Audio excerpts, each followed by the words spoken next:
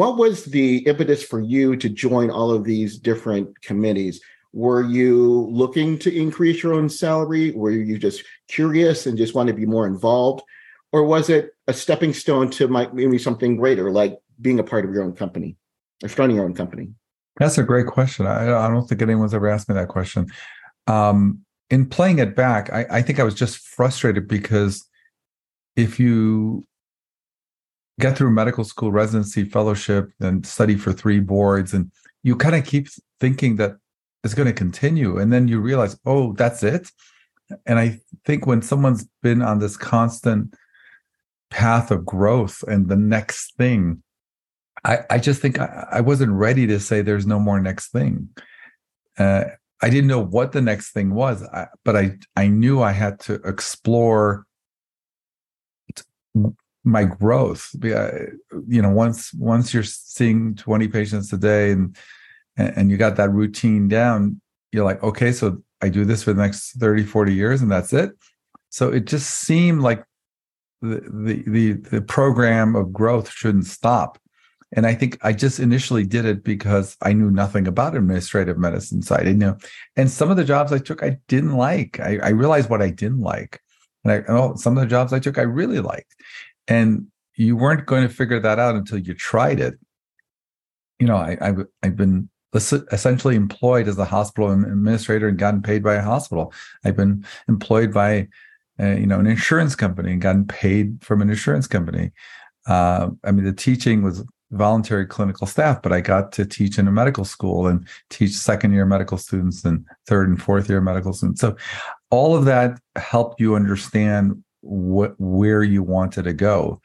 I think it's easy to say you would wind up where you wind up anyway without those experiences. I might argue that those experiences help shape your future decisions, if that makes sense. I don't know if you're familiar with this thing called the Peter Principle, which is that, people get promoted to their, I don't know the exact phrase, but people get promoted to their level of incompetence. Yeah. Just because you're a good engineer doesn't mean you would be good as the head of the engineering department. Right. And people say, well, he's a good engineer, so he would be a great head of the engineering department. He's a good accountant, so he would be great at being the head of the accounting department. Now, you could be, but you need to acquire some skills. And I think this is the trade-off where people say, well, it was my idea. I put the money in, so obviously I'd be the best person to lead it. Now, that sounds depressing, but if you then say, okay, now how do I acquire those skills? Who do I need to? Are there mentors, people I can look to who can advise me, walk me through it, hold my hands? But if you view leadership as soft skills, you'll never look for that or ask for help. So tell me I know there's a lot of mistakes, but what's the number one mistake that CEOs typically make when running a business? Yeah, I think the number one mistake is they think if they have the right business, by definition, it will succeed. Get the right product, get the right service, it's the right thing. But the actual execution, the hiring, the enrolling people into your vision, all of that is something you need to learn. And you can either learn it the easy way or the hard way. I think most of us who navigated it made a lot of mistakes, and we figured it out, hopefully. But ideally, it would be best if you didn't figure it out by making mistakes, but just to get the heads up and know ahead of time that there are certain things you have to do to make your business successful. Even if you have a great idea, even if you have a great product, you have to execute. So a lot of people think that, their $1 billion idea is the make it or break it for them. Why is that not the case? Well, without the execution, without having a great team, mistakes can be made that can be fatal. I mean, you can die by 1,000 cuts. If you don't have your systems in place, what kind of systems? Well, I mean, first of all, you got to look. What depends if you're a service or if you're a product. But first of all, you have to identify initially 3, 4, 5 people who are enrolled in your vision, who don't feel it's a job that they're going to, go to the moon with you, kind of thing. And I mean, how do you find those people though? Because I mean, there's a lot of entrepreneurs out there that they struggle to find those people, especially in the new way the world works digitally. Right, exactly. Well, that's a whole separate question about hiring and mentoring and enrolling people in your vision. Okay, but those are all skill sets you need to acquire. But I think the biggest mistake you can make is just assume that your great idea will work without you identifying key leaders in your organization, because you can't do everything. LeBron James single-handedly cannot win the championship. He needs a whole team. He needs a team. And so I think that's the most common, but we have more, but I think those are some of the more common ones. We call ourselves E7. Mm-hmm. And the E stands for, of course, the technology. The 7 is really 7 books of business, and travel medicine is now one of the 7. So, let's just say that makes up 20% of our business. So the other 20%. So we went into every book of business that vaccines were involved. So, for example, there's vaccines involved in employee health. There's vaccines involved in student health. There's vaccines involved in sexually transmitted diseases. So we're in that business because there's vaccines involved. So if the way I kind of look at it is, imagine you have a refrigerator full of vaccines for a travel medicine clinic, but you don't use it for anything but travel medicine. And the analogy I give is, if you wanted to open up a tire shop, right? And you had an inventory of all the tires, in the United States. I mean, every single tire you can imagine. But you only decided to only sell tires to Chevrolets. That wouldn't make a whole lot of sense. So if we're going to have a vaccine full of a refrigerator full of vaccines, we're not just going to do travel. And that was the original idea. We're not going to do just travel medicine. We're going to do employee health, student health. We're going to do STD, COVID. We're going to do it all. If vaccines are involved, not only are we going to do the vaccine, but we're going to go vertical. So if we're going to give STD vaccines, we're going to do STD testing, and we're going to do STD treatment. So whatever vaccines were involved, just like travel medicine is not all vaccines. It's writing prescriptions, it's food, water, safety, insect precautions, talking about how to stay safe, what have you. So we provide all the services around the vaccines, in 7 different books of business. I think it's a skill set that people think they can just have because, they're smart. But there's literally skill sets that you need to acquire. How to hire people, how to fire people, how to mentor people, how to deal with crisis in the organization. What do you do when your whole system goes down, or when there's major cracks in whatever you're doing? And I think people who start businesses, don't view leadership skills as a specific set of technical skills they need to acquire. They think it's soft skills. I'm good with people, so I'm going to be a good CEO. No, that's not the case. All right. I mean, it's like flying a 747. If you put me on a cockpit at 30,000 feet and say, land a 747, I can't just say, well, I'm a pretty smart guy, I'll figure it out. No, the plane's going to crash. I mean, no amount of your MBA or your law degree or your medical degree is not going to land that plane. You need to acquire very specific skills to land that 747, right? And so same thing with leadership. You can't just get it because you're a nice guy and you know a lot. You have to say, okay, these are skill sets I need to acquire. So I need to find mentors. I need to seek out those skill sets so I can be successful. Because think about it. Most people become CEOs of a startup just because it was just their idea, but they're not qualified to be a CEO, or they just had some money to throw at it. But then, which is fine. It's okay to do that. But then go ahead. If you're going to run an organization with, dozens and dozens of people, go ahead and acquire those skills because they'll maximize your chance for success. Today, we have a bulletproof system that helps us close up to 80% of those inbound calls. Our high converting call class will teach you how to demonstrate your authority quickly without being pushy. We believe that many businesses out there can benefit from this, and we promise to help you achieve your revenue goals by converting more of your incoming calls into actual sales. For more information, please visit our website at highconvertingcallclass.com. Stop waiting for the sales to come to you. Put your revenue into your hands. You don't want to be the smartest guy in every room. That's definitely not the way to go. Right. If you want to acquire those skills, you just have to understand. I give this analogy all the time, but if I met Michael Jordan, I wouldn't tell him how I shoot the ball because it doesn't matter, right?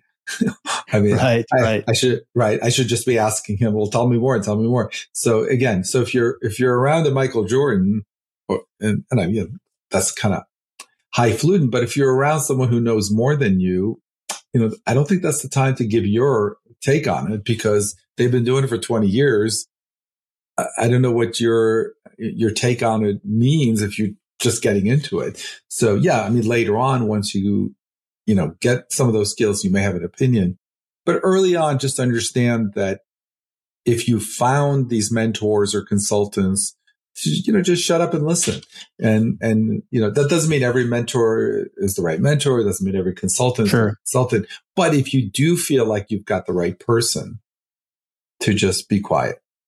Yeah, I think it was an opportunity to understand where the friction is naturally in traditional medicine.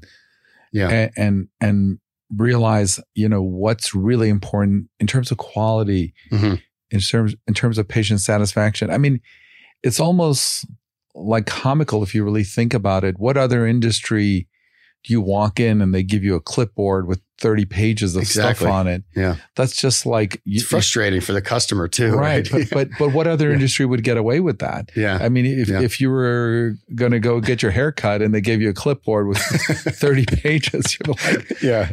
Or what other industry gets away with, when you call the office, if you want to make an appointment, dial 1. Yeah. If you want your medical records, dial 2. And if you want it's very personal. And no matter what number you dial, they'll say, and we'll get back to you in 24, 48 hours. So like thinking that could be done better. It can be done better. There's something that screams out,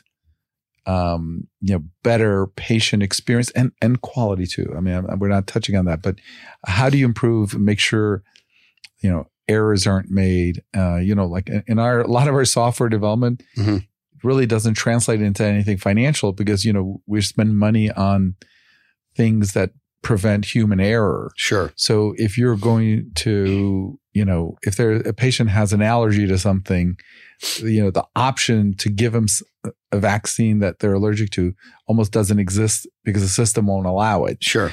And so if you can automate some of that stuff, and get the human error component out.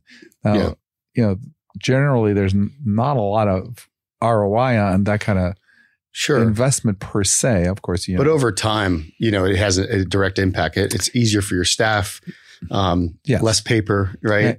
And safer for the patients. I mean, so that's really, And the one thing I always say is it just turns out coincidentally that great quality medicine is the best business. I like the word you use, transferable skills. I just think some of my colleagues don't realize how transferable those skills are. And I like the way you put it, because many of the skills I use now, and of course I learn more, but many of the ones I use now, I look back during my clinical days and I'm like, I was actually, where the buck stops with me, anything that happens to the patient, I own.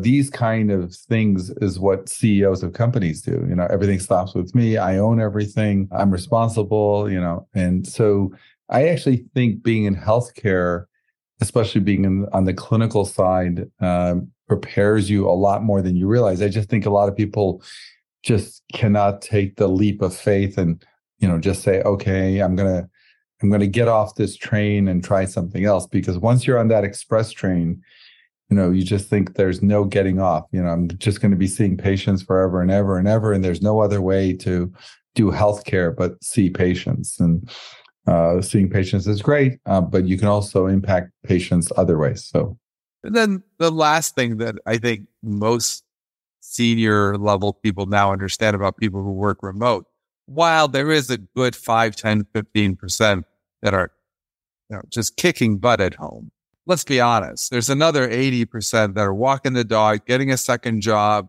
whatever it is. So, I don't have this romantic vision of working at home. Now, yes, if you're a bookkeeper, I'm sorry to be laughing, but I'm not sorry. To me, that's hysterical. Just the idea that there's somebody who's listening to this right now and going, "Oh my God, is that what's really going on?" My people that I'm paying money to, they're walking the dog, they're getting a second job. Yeah, look, but that's the thing. They'll take the 1 or 2 outliers that are killing it at home, who are because of the freedom that their productivity has gone through the roof. Yes, but then everyone wants to point out to the outliers. You and I have had lunch with people who are working from home, and come on, they tell us like, "Oh, it's been great. I'm spending more time with this, and I picked up this hobby, and I'm doing this, and I'm doing some consulting work on the side." I've had those lunches, and I hear them telling. Those are anecdotes, but I think my anecdotes are supported by the leadership. In a lot of these organizations coming to that realization. And even if the productivity is the same, you still, the old conversations at the water cooler, metaphorically, like, "Hey, how are we going to deal with this client? I think I've dealt with him before. I think, this is the way you should approach." You take all, how is that a win? I just think, I know I'm such a contrarian, but how is that a win, missing out on those conversations? It can't be, just by definition. So I think we're wrapped up in the romance of this new age. Why didn't we think of this earlier thing? But I think it's probably in a decade from now, it'll be a remnant of COVID. And, yes, there will be a handful of people, but I think it will slowly fade away. Jonathan, how do you spend your time? How have you kind of how do you manage your day-to-day with the work that you are doing? Can you give us a rundown in your day-to-day, so to speak? Yeah, well, now that we've gotten to the level of maturity in terms of the senior staff, a lot of it is simply having interactions and meetings with my senior staff on different topics and understanding what direction they're going in and the feedback from them. So once you have a strong team in place, you're not actually in the weeds of the operations, the day-to-day operations, but you're more pulled back and talking about changes of direction, services, products, strategies, as opposed to, literally being in the trenches and operationally, how everything is going that day. So I would say, if you do your job well, after a while, you're not involved in day-to-day operations, but in conjunction and in meetings with your senior staff, you talk about more higher level strategies and higher level thinking about how you can grow the business, as opposed to just, what happened today, what's going to happen next Q1, Q2, Q3, Q4 of next year. And if you can be spending most of your day thinking about that, rather than, how many sales did we make today, or what was the revenue from last week, and what things do we need to order. And so the less operations you can be involved in day to day and the more higher level, I think that gives you a higher rate of return for your time, for your company.